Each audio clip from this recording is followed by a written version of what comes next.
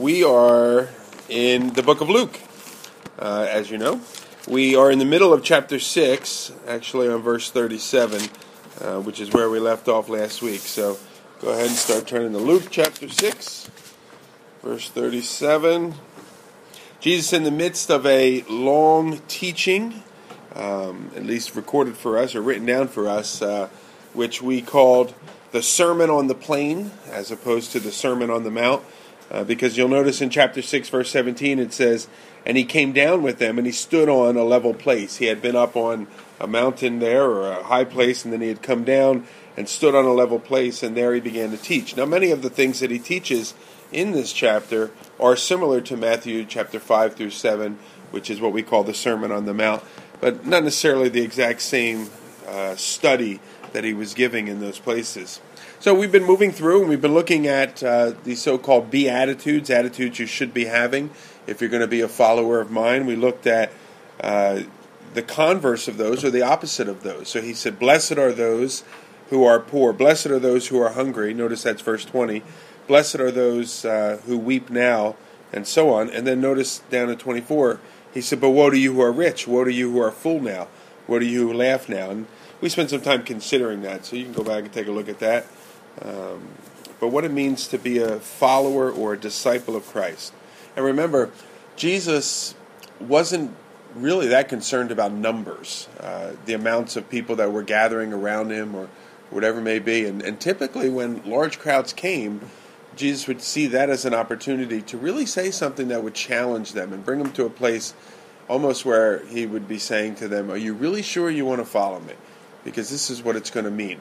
And unfortunately, many people did walk away and say, "No, I'm not interested in that." But there were those that stayed, and Jesus continued to teach them what it means to be a disciple.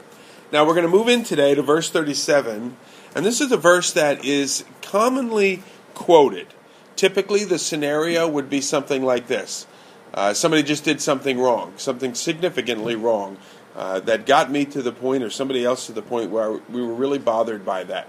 And so somebody confronts you on that particular behavior, and they say, "You shouldn't do that." And the response is, these verses, verse 37, "Judge not, lest you be judged." That's often how you hear it used, or many times how it is used. And I'll read the whole section to you, and then we'll go back and we'll talk about it. I do think the way that person is using it is not what the Word of God intends. So let's take a look. It says, "Judge not, and you will not be judged. Condemn not, and you will not be condemned. Forgive, and you will be forgiven. Give, and it will be given to you. Good measure, pressed down, shaken together, running over, will be put into your lap. For with the measure you use, it will be measured back to you." And then we'll stop there. So Jesus begins, and he says, "Judge not." A little bit later he says, "Condemn not." Two words, very similar in their meaning. They both have the idea of judging, condemning, evaluating, and so on. And Jesus here tells us that we shouldn't be doing them. As the scenario that I quoted earlier to is a person saying, "Don't say anything about my behavior. Leave me alone. I can do whatever I want." So is that what Jesus is saying? I don't think so. If you look just one page over, or a little bit later in the same chapter there, notice in verse 41 where it talks about seeing a brother has something in his eye, and you go and you help him with that particular thing in his eye. And then a little bit later on, and we'll go to this later, but a little later it says, "Brother, let me take the speck out of your eye when you yourself have a log in it. Hypocrite, first take the log out of your own eye, and then you will see clearly to take out the speck that is in your brother's eye." So as I said, we're going to come to it, but there's an example where you're helping somebody with a fault or a sin that they are in. The word that is used in verse 37, where it says, "Judge not," it's a word which actually means to not determine another person's motives. So here I am, and I see a person come driving up to church in a fancy car. And I said, "Man, they're so proud.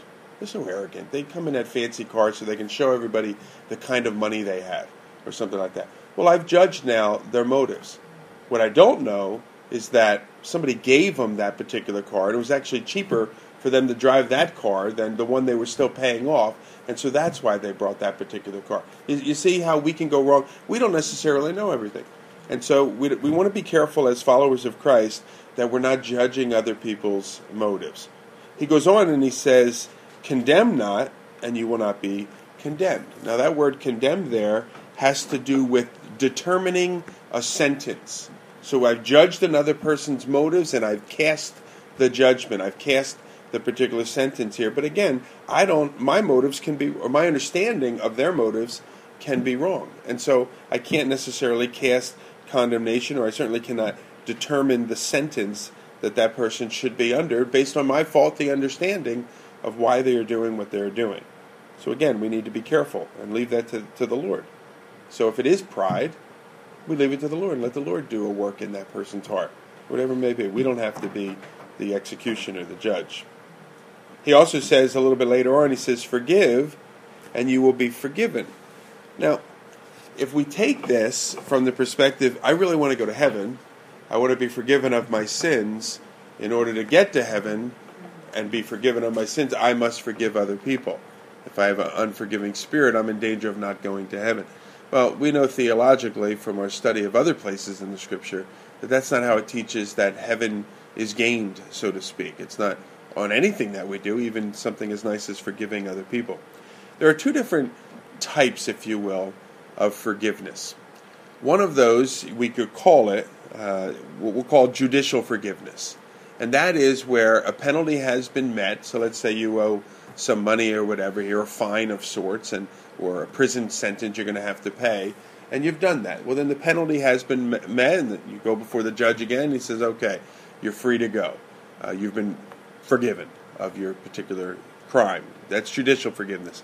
A penalty has been met. For us, as followers of Christ, that would relate to our relationship with God and our forgiveness as far as eternity is concerned. Another type of forgiveness is what's called parental forgiveness. And parental forgiveness doesn't really have to do with penalty having been met or not, but it has to do with relationship having been restored or not. And so an idea that you might consider is, and I don't know if some of you have kids or not, you might know this. My kids are getting a little bit older, so we don't have to do this as much as we used to. But there used to be a time where we would say, go sit in your room for a little while. Or I think when some of you were younger, go sit in the corner. And you had to go sit in the corner with a pointy hat on your head or something like that, facing the wall. So we'd say, go sit in your room. And then our son or our daughter or whatever, they would come back and they would talk to us, say, so what did you do wrong? And they would explain what they did wrong. And if they're at it, I didn't do anything wrong. Go sit in your room a little bit longer. And then they go sit back in the room. If they come back, and usually one of my sons was really good at, what is it you want me to say? So I can get out of my room. So he never said that out loud, but you could tell that's what he was thinking. But when they come back and they say, I was wrong, I shouldn't have kicked him in the head or something like that, you're like, exactly. Now you understand. Come back into the rest of the family. We're playing a board game. You can play with us. That's the idea of relationship being restored again here. And so if we want to have a right relationship with God, an unhindered fellowship, we're playing the board game, so to speak, with Him, and we're harboring an unforgiving, bitter spirit, then we can't expect to have that sort of a relationship with God. There's going to be something hindering that. And so if we want to be forgiven, we forgive. He says in verse 38, he says, give, and it will be given to you, a good measure, pressed down, shaken together, running over. And the idea there of giving is giving generously and giving liberally, not holding back and these sorts of things. Now, we need to be very careful with this, because there are many, I think, today that suggest that we give in order to get. The idea, you want to be rich, you want to have a nice car, you want to have this, you want to have that, well then you better start sowing your seeds and you better start giving and all these sorts of things. The Lord does seem to bless us, but not to the point necessarily of great wealth, but just to the point of provision, miraculous provision. You say, wow, Lord, you're just so faithful, and I'm just so grateful. I may not have a gazillion dollars, but I have everything I need, and you always provide, and thank you, Lord. So we want to be careful that our motive in giving isn't so that we can get in return, but rather it's so that we can be a blessing and we can be used by the Lord. So he said, give, it'll be given to you. Good measure, pressed down, shaken together, running over.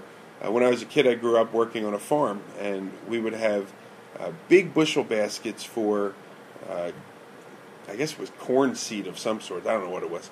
I was a little kid. I was just working. That's all I did. But they would want to fill the bushel baskets as much as possible. So they would pour it in there initially, and you're like, it's filled. And the farmer said, it's not filled yet. Shake it a little bit. And you shake it, and it's like half full.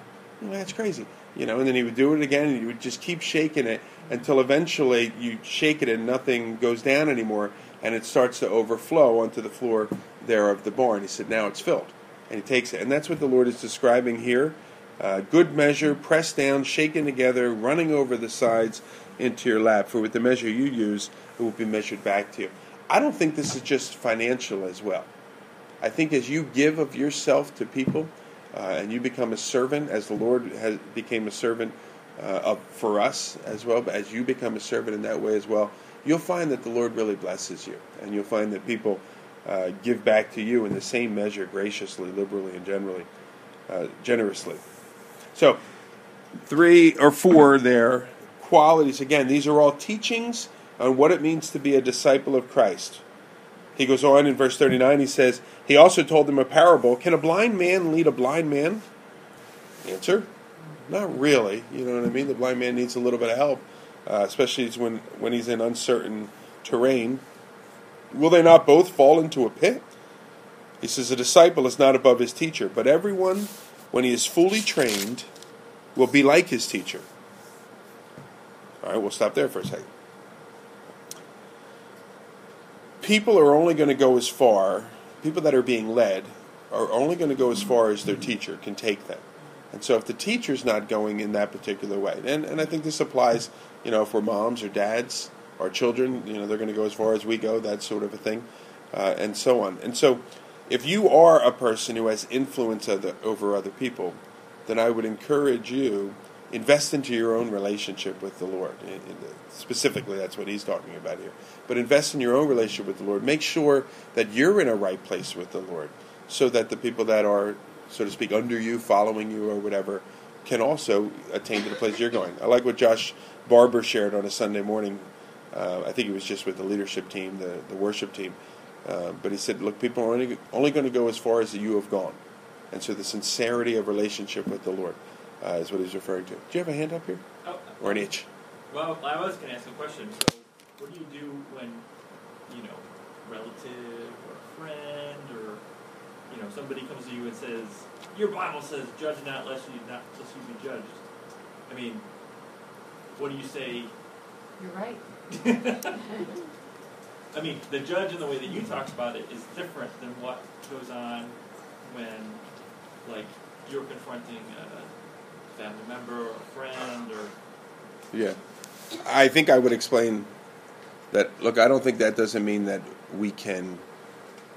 Because we are told in the Scripture to judge a tree by its fruit, for instance, and we're told to...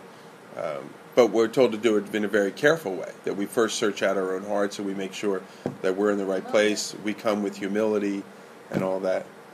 But ultimately, we as Christians can't look at something that's wrong and say that it's right just because we don't want to judge. I agree, yeah. Like abortion. You can't judge me because of abortion. That's right there. Yeah, there are certain things that are wrong, right? Right. And the Scripture is clear that there are certain things that are wrong. And so we don't want to go to the side of where we don't say anything and we just become a wishy-washy people, and what you do is for you and what I do is for me.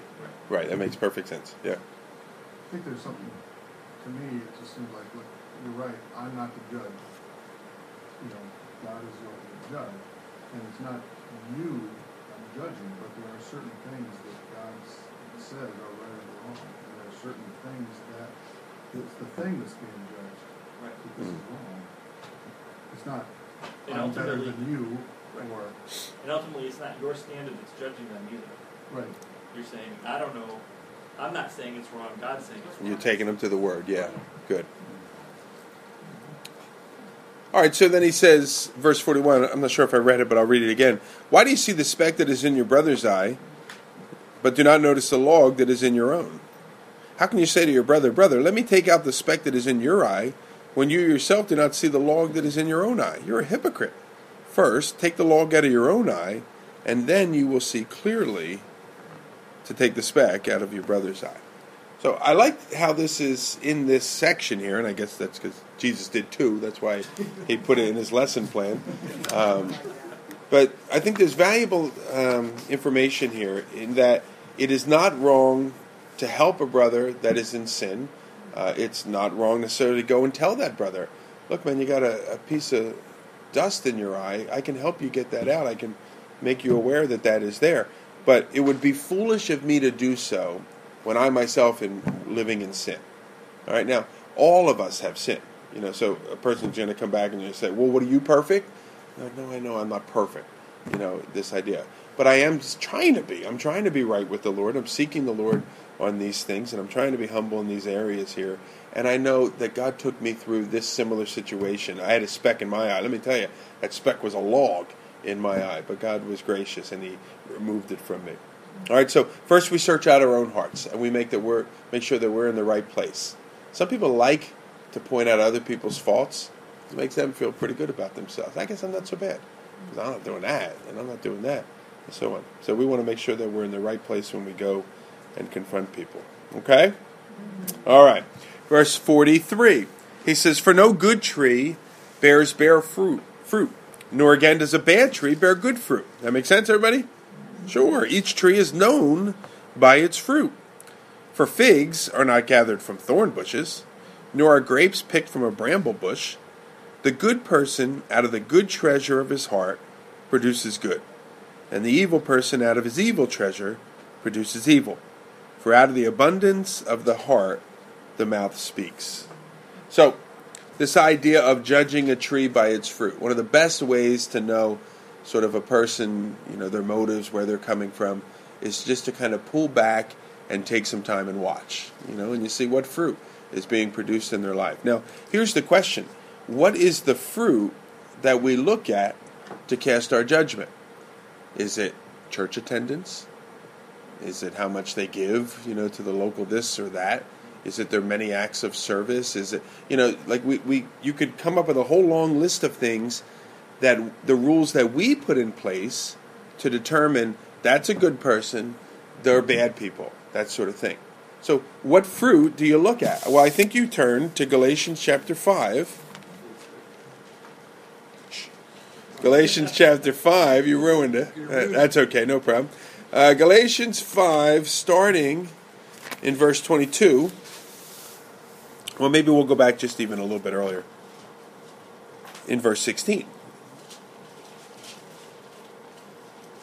Galatians 5:16, it says, but I say to you, walk by the Spirit, and you will not gratify the desires of the flesh. For the desires of the flesh are against the Spirit, and the desires of the Spirit are against the flesh. For these are opposed to each other to keep you from doing the things you want to do. But if you're led by the Spirit, you're not under the law. Now, the works of the flesh are evident. Sexual morality, impurity, sensuality, idolatry, sorcery, enmity, strife, jealousy, fits of anger, rivalries, dissensions, divisions, envy, drunkenness, orgies, and things like these.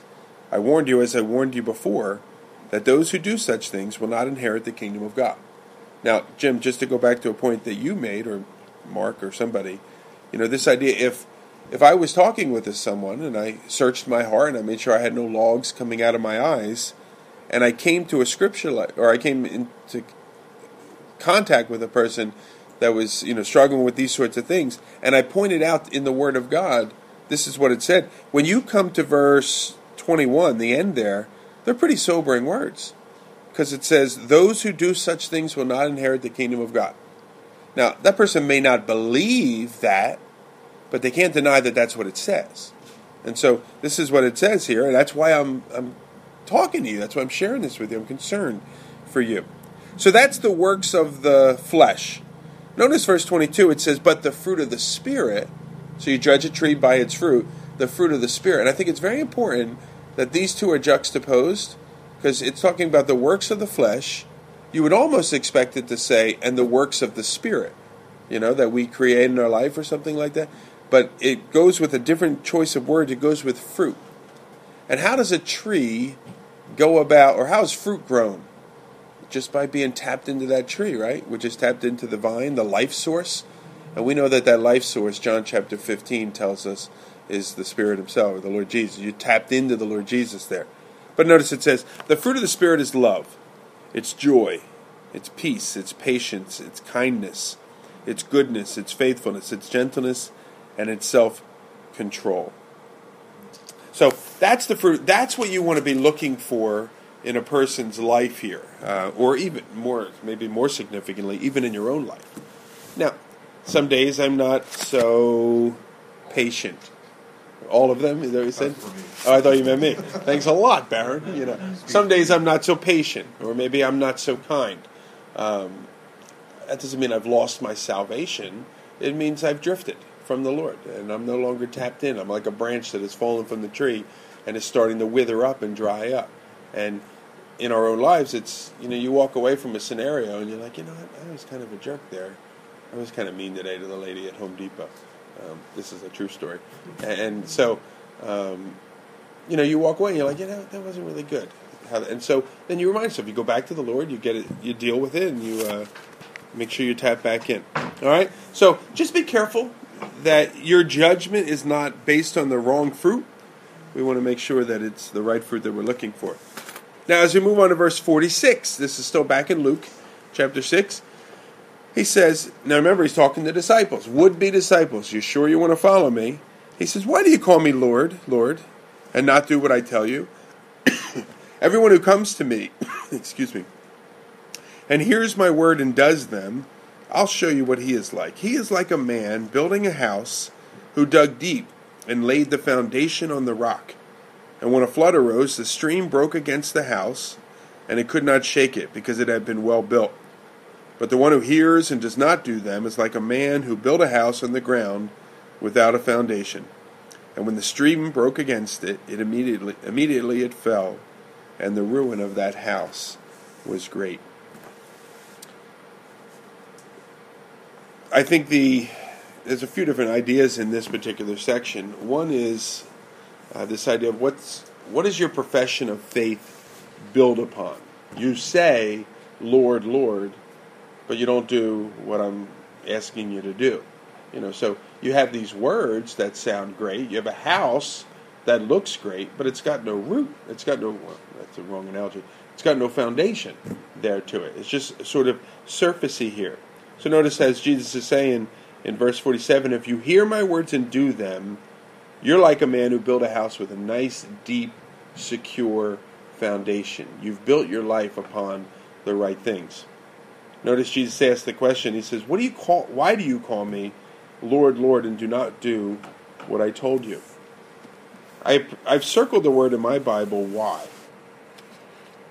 Because I think what Jesus is saying there is, it doesn't make any sense for you to call me Lord, Master, and not do what I ask you to do.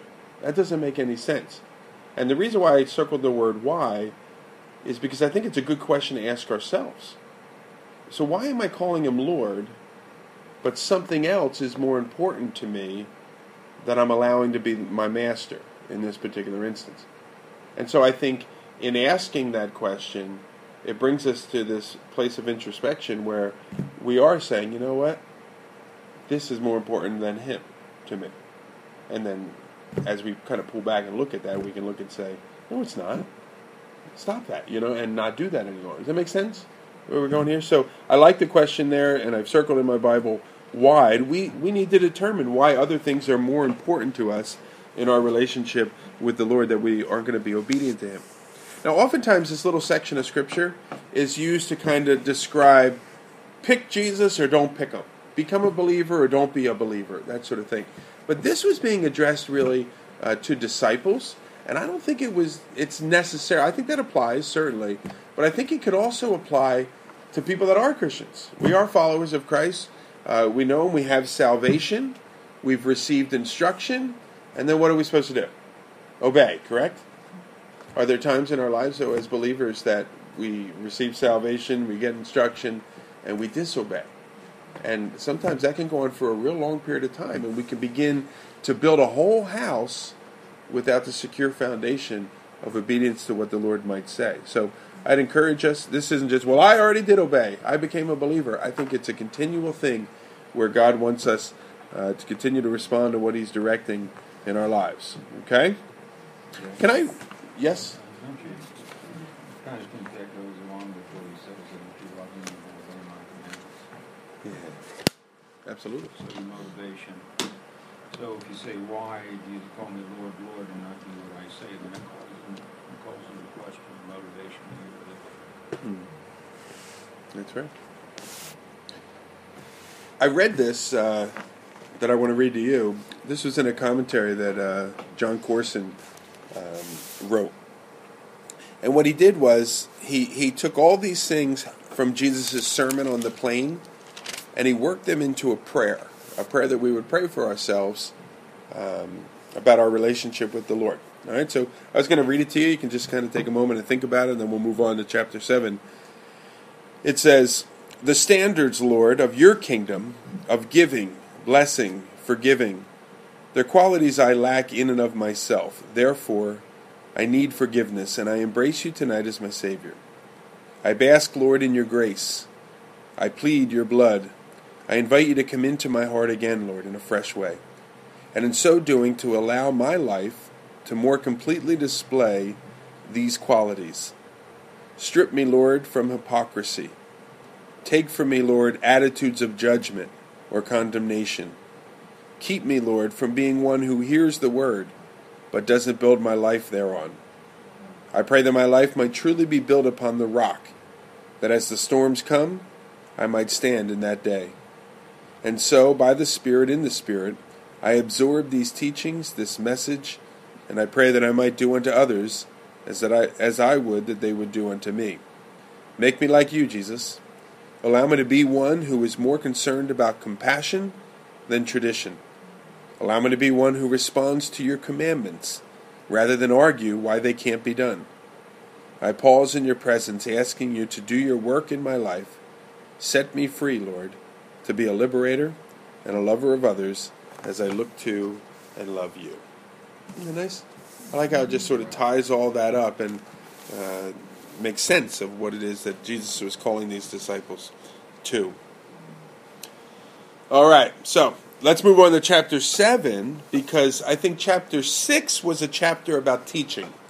Chapter 7 now is, we're going to have a quiz on these things. You know, Jesus sent the disciples there, and He's going to take them on the road to apply the things that they've been learning. So in this chapter, Jesus is going to deal with 4 main characters, and there's a few other people in each of those stories as well. In verses 1 through 10, the focus of that is a centurion in particular, who has a servant that's sick. So we'll look at that when we get there. Starting in verse 11, there's a widow whose son, her only son, has passed. And Jesus is going to go and minister there. In chapter 8, starting in verse 18, the person that's being ministered to is John the Baptist. And we'll talk about that, and certainly his disciples as they're observing these things. And then if we get tonight to verse 36, it has to do with a Pharisee. I think that's the person that is being taught. But it also involves a prostitute in the story as well. So let's go ahead and start looking at these, see where it takes us. Verse 1. Well, after he had finished all of his sayings in the hearing of the people, he entered Capernaum. Now a centurion had a servant who was sick at the point of death, who was highly valued by him. And when the centurion heard about Jesus, he sent to him elders of the Jews, asking him to come and heal his servant. And when they came to Jesus, they pleaded with him earnestly, saying that the centurion, it says, "He is worthy to have you do this for him, for he loves our nation, and he is the one who built us our synagogue." And Jesus went with them. And when he was not far from the house, the centurion sent friends, saying to him, "Lord, do not trouble yourself. I'm not worthy to have you come under my roof. Therefore I did not presume to come to you, but say the word, and let my servant be healed. For I too am a man set under authority, with soldiers under me. And I say to one, go, and he goes, and to another, come, and he comes. And to my servant do this, and he does it. Now when Jesus heard these things, he marveled at him. And turning to the crowd that followed him, said, I tell you, not even in Israel have I found such faith. And when those who had been sent returned to the house, they found that the servant was well. Right here. The centurion servant. Now, a centurion was a Roman soldier. He was a commander of 100 men under him, centurion. You see, this particular fellow lived in the northern town, really not city, but a town on the coast of the Galilee called Capernaum. You can see he was a good guy, it seems. The people of the community liked him. Oftentimes centurions weren't really liked, because they're the enemy in some respects. They represent the Roman government. But every time that we see an example of a centurion in the Scripture, it's favorable. There's 4 different times in the Gospels of centurions that are pictured. It's always favorable. Here, this guy in particular is really seen to be a good guy. It says that he built a synagogue for the Jewish citizens. If you go on our trip to Israel, and those who did, we went into that synagogue. You remember we went there? You did? That was the house. Yeah, it was. I think they said it wasn't paid. Well, no, it was built on like 4 or 5 times, and you could see the stone structure. If you look really close at the bottom, you could see. Made by centurion. There you go, something like that. But where that area was, the synagogue, and they just kept building higher and higher. Eventually, it became a church and different things like that. So this guy's a relatively good fella. Don't misread where it says he sent the servants to Jesus. You might think that is sort of like, errand boy, go run me an errand and go find this Jesus fella. But that's not his motivation. His motivation, we see in the passage there, is he really didn't feel worthy to go to Jesus. And so he sent these other Jewish guys to go and to talk to Jesus there. You also notice that he had a servant that he highly valued. Typically, they didn't highly value their servants. This one passes on, he dies, or whatever, just get a new one, that kind of thing. But this guy seems to be cut from a different cloth. So he's a good guy, this particular centurion. We read the same story in the book of Matthew, chapter 8. Now there, in Matthew, it seems as if it's contradictory. I don't think it is, but it seems to be, because in there, the centurion eventually makes his way to Jesus. I would suggest to you that between verses 9 and 10 is that part of the story, that we don't necessarily have it, and then Luke in verse 10 just sort of cuts to the chase and describes how the fella had been healed. So I do think that those 2 stories can actually work together with one another and that they don't contradict one another. But let's take a look at the one that we have here in Luke. Again, working our way through, starting at verse 13, it said, when the centurion heard about, verse 3 I should say, when the centurion heard about Jesus, he sent to him elders of the Jews asking him to come and heal them. Now notice what they say. They come to Jesus. These are Jewish leaders, people, elders and so on, rabbi-type people or people that are really ensconced in the faith. And it says, when they came to Jesus, they pleaded with him earnestly, saying, he is worthy. Another way you could say that is, he deserves this. He's earned this, Lord. He's been good. He's been a good guy. You owe him. And remember, that's how many Jews approach their faith. That we do these things and God owes us. Or how many people today approach their faith. I lived a good life. I certainly did more good than bad, so I deserve to get into heaven here. But this guy, he had a right understanding of faith. He was a good guy, and there's nothing wrong with being a good guy. We should all be good guys. All right, or gals here. But notice what he says is, he doesn't compare himself with others. What these Jewish leaders were doing was comparing him as a centurion with other centurions. But he doesn't compare himself with others, he compares himself with God. And his response then, in that comparison, can be found in verse 6 where he says, Jesus went with them, and when he was not far from the house, the centurion sent for him, saying, do not trouble yourself, I am not worthy to have you come under my roof. He had a right understanding of who he was and his own righteousness, if you will, and that is that he was not worthy. God and of this prophet guy that is out there, maybe not fully knowing who Jesus is yet. Yes, ma'am. I've been to a number of Roman Catholic church services. This is is part of the service. Lord, I am not worthy for you to come under my roof. Just say the words of my soul. Yeah, I remember that. I grew up Catholic. I remember that. Yeah. Yeah, they work it in there, don't they? Right before communion. Yeah, that's right. You grew up Catholic too? Yes. Everybody knows. Yeah. All right, so then he says, just say the word. I didn't want to presume to have you come to my house and all that. We saw that in verse 7. And as move on to verse 9, he says, when Jesus heard these things, he marveled at him.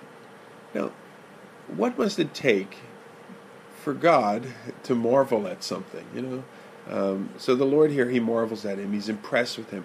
We see, I think if I remember correctly, 3 times it says that Jesus marveled. Twice, it's in a positive sense, like you did something good, he liked it, and he marveled.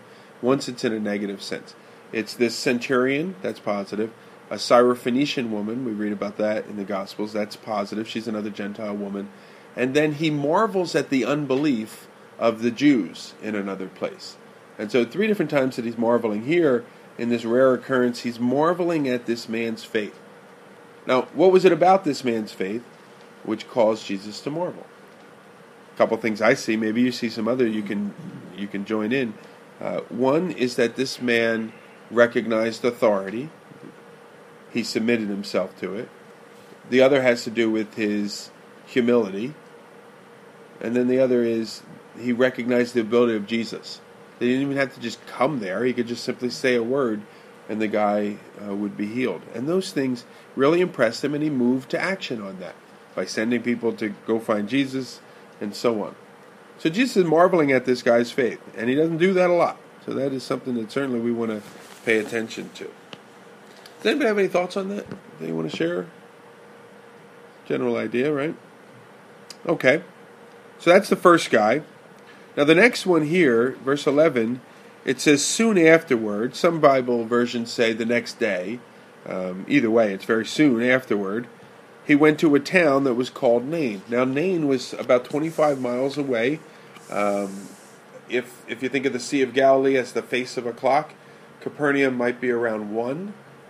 This is somewhere around 11:30, if you will, between 11 and 12. It's about 25 miles away.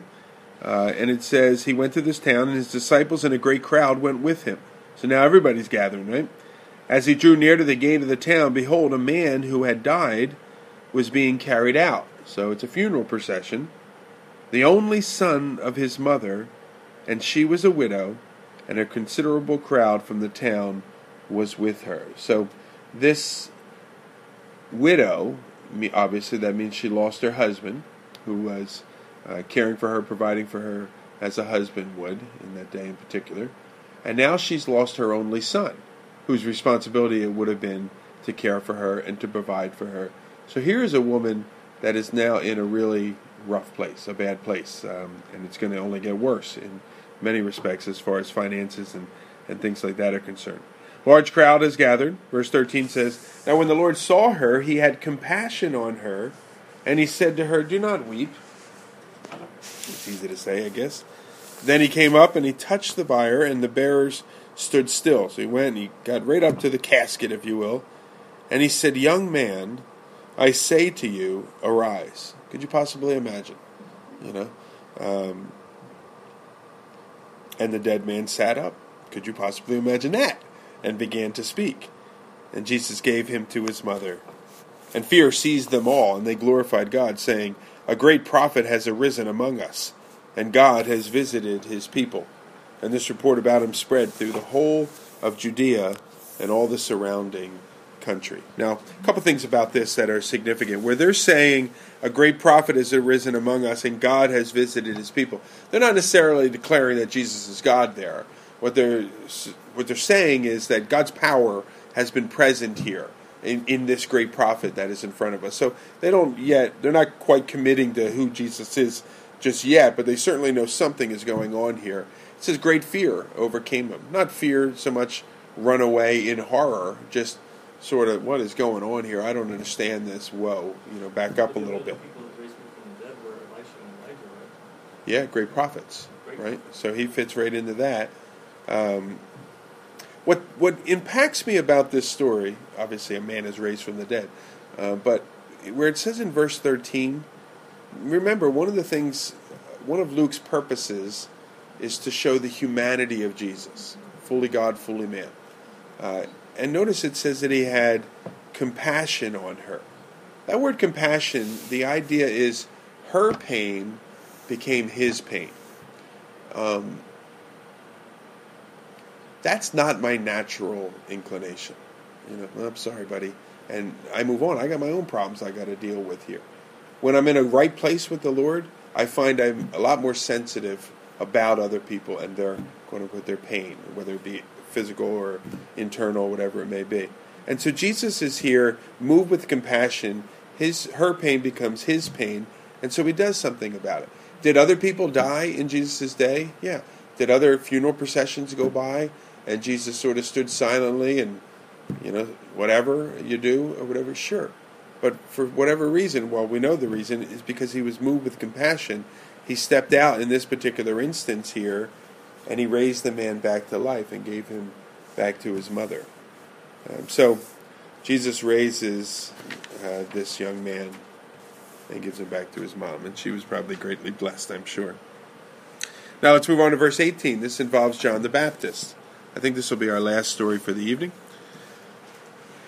The disciples of John reported all these things to him, and John, calling two of his disciples to him, sent them to the Lord, saying, "Are you the one who is to come, or shall we look for another?" And when the men had come to him, they said, "John the Baptist has sent us to you, saying, 'Are you the one who is to come, or shall we look for another?'" In that hour he had healed many people of diseases and plagues and evil spirits, and on many who were blind he bestowed sight. And so he answered them, "Go and tell John what you have seen and heard. The blind receive their sight. The lame walk, the lepers are cleansed, the deaf hear, the dead are raised up, the poor have good news preached to them, and blessed is the one who is not offended by me."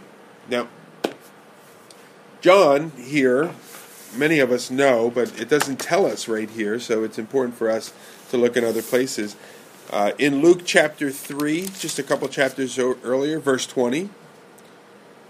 In Luke chapter 3, verse 20, in a passage of Scripture that is about John the Baptist, Luke gives us a note, which is a year and a half into the future. It's not prophetic or anything, because he's writing, a history.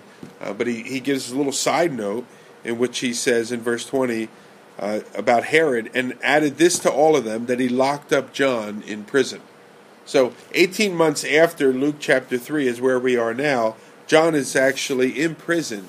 The reason he's in prison we read about in Matthew chapter 14.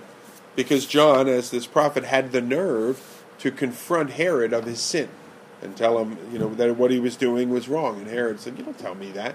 Put him in prison. Eventually, Herod would have John the Baptist's head cut off. And so John would be executed while he is in prison there. Yeah, he told John the Baptist you should be judging. He probably said that, "Judge not, lest you be judged." It's going to be in a book someday, something like that. So, John's in prison, right? Keep that in context. Going back to verse 18, it says, "Now the disciples of John reported all these things to him." All what things? All the things we've been reading.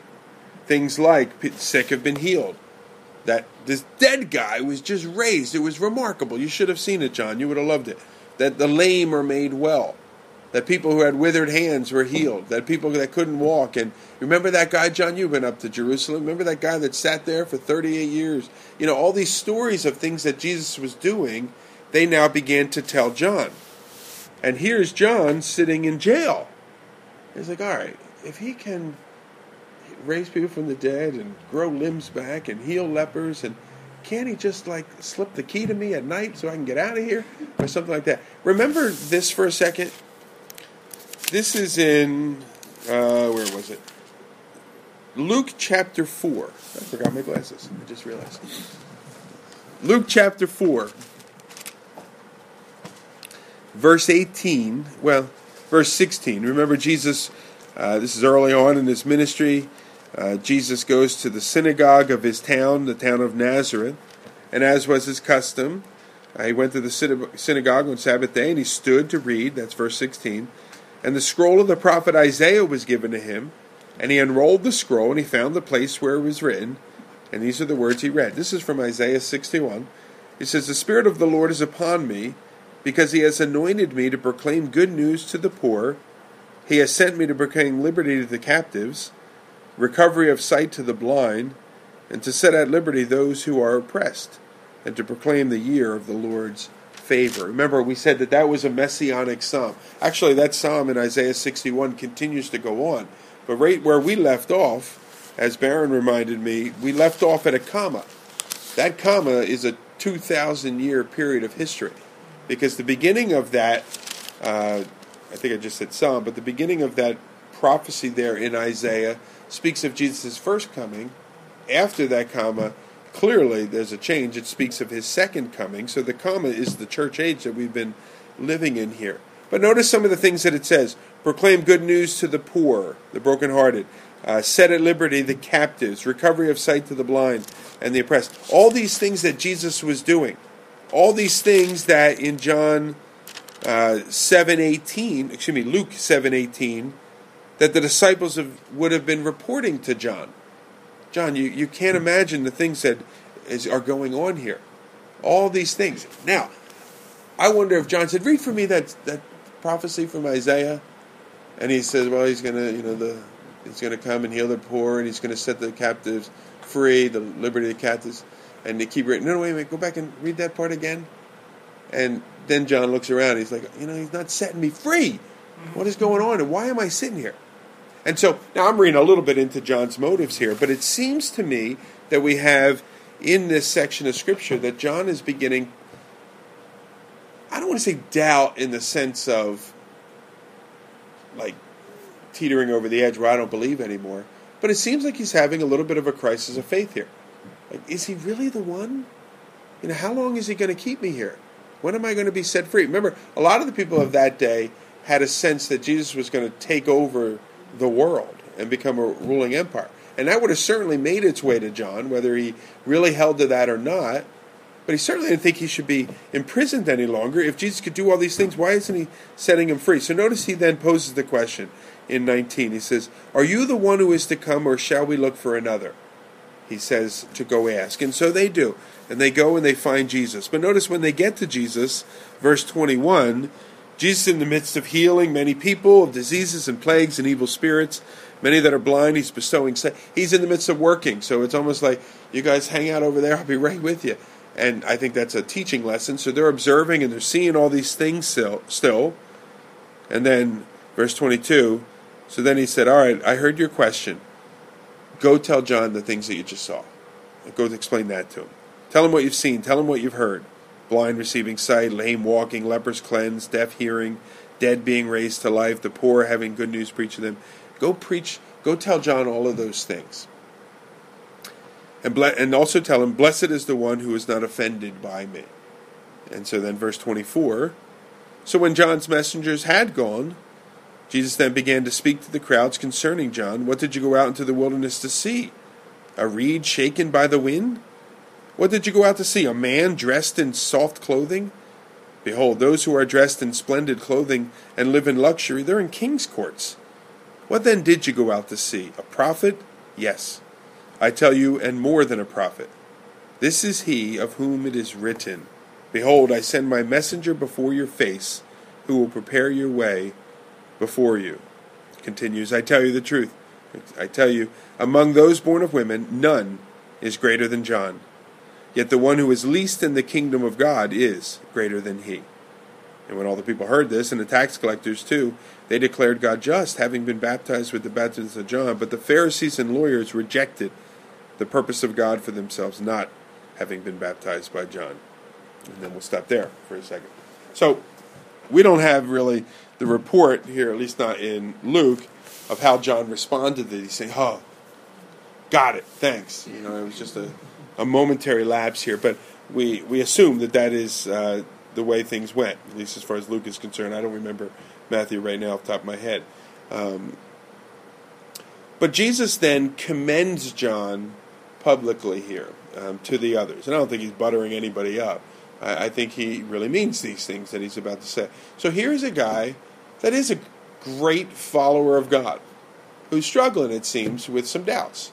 And Jesus is very comfortable with people coming in sincerity and saying, Lord, I don't get it. I don't understand. So here's John suffering. Have you ever been in a place of suffering, and has that ever caused you to struggle a little bit in your faith and to doubt? And what do you do with that? Can you bring that to the Lord? Yes, I think we can bring it to the Lord. Open for the Lord to teach us through those things. Open for the Lord to say, you know what? Yeah, I'm doing all these things, and you're still going to remain in prison. What if this happened? What if Jesus said, you know what, that is true. All right, new plan. John, we'll let him out of prison. I'll go on my way. I'll become the ruler of Rome. John can be my right-hand man, all these sorts of things, and we'll rule and reign for the next 70 years until we die, kind of thing. John would have probably said, great, love it. But in just a few short, days, weeks, months, he's going to have his head cut off, and where's he going to be? He's going to be in glory. Right? He's going to end up in glory shortly thereafter, and he's going to say, don't give me that plan A. I don't want that other plan at all. This is much, much better. So the Lord is sovereign. The Lord knows. Well, Jesus wouldn't be the Lamb of God who was sin of the world. Exactly. Yeah, and that's the point that I'm making. I didn't say it as well as you did, but exactly. So Jesus, the Lord knows, and he just sort of reminds John, and John is more than likely encouraged in that. He says, okay, sorry about that, just a bad moment there. I'm good now.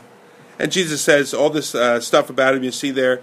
He said, look, was John some wimpy little fella out in the woods, a reed shaken by the wind? No. Was John some rich guy who had it all made for him? Nope, wasn't that either. What was he? He was a prophet. And what kind of a prophet was he? He was a darn good prophet. I don't think Jesus said darn, but he was a very, very good prophet, I tell you. He says, more than that, this is my messenger before your face, who I will prepare your way before you. That's from Malachi chapter 3:1. You can look at it. There's some other interesting things to that, but for time we'll move on from there. You can look at it a little closely. I think you'll be impressed. Verse 28 says, I tell you, among those born of women, none is greater than John. Now, this is the second greatest person who's ever lived. Is that what Jesus is saying? Jesus, we all know he's number one. Yeah. No, why? What about John? He was a hairy dude he ate like what did he eat? Locust and honey? Like, he seemed like a weird dude, if you ask me, that kind of thing. But he's the greatest of the prophets, really just for one reason. Because all of the prophets looked sort of to the heavens, if you will, into their mind's eye, and said what they saw. John looked at what he saw and pointed to what he saw. That's the Lamb of God who takes away the sin of the world. Don't follow him anymore. Go follow that guy over there. So that's what's meant by when it says he's the greatest of the prophets, because he saw, if you will, the fulfillment of his prophecies, unlike any of the other prophets that had come before him. But notice what Jesus also said, yet the one who is least in the kingdom of God is greater than he. Well, I'm in the kingdom of God.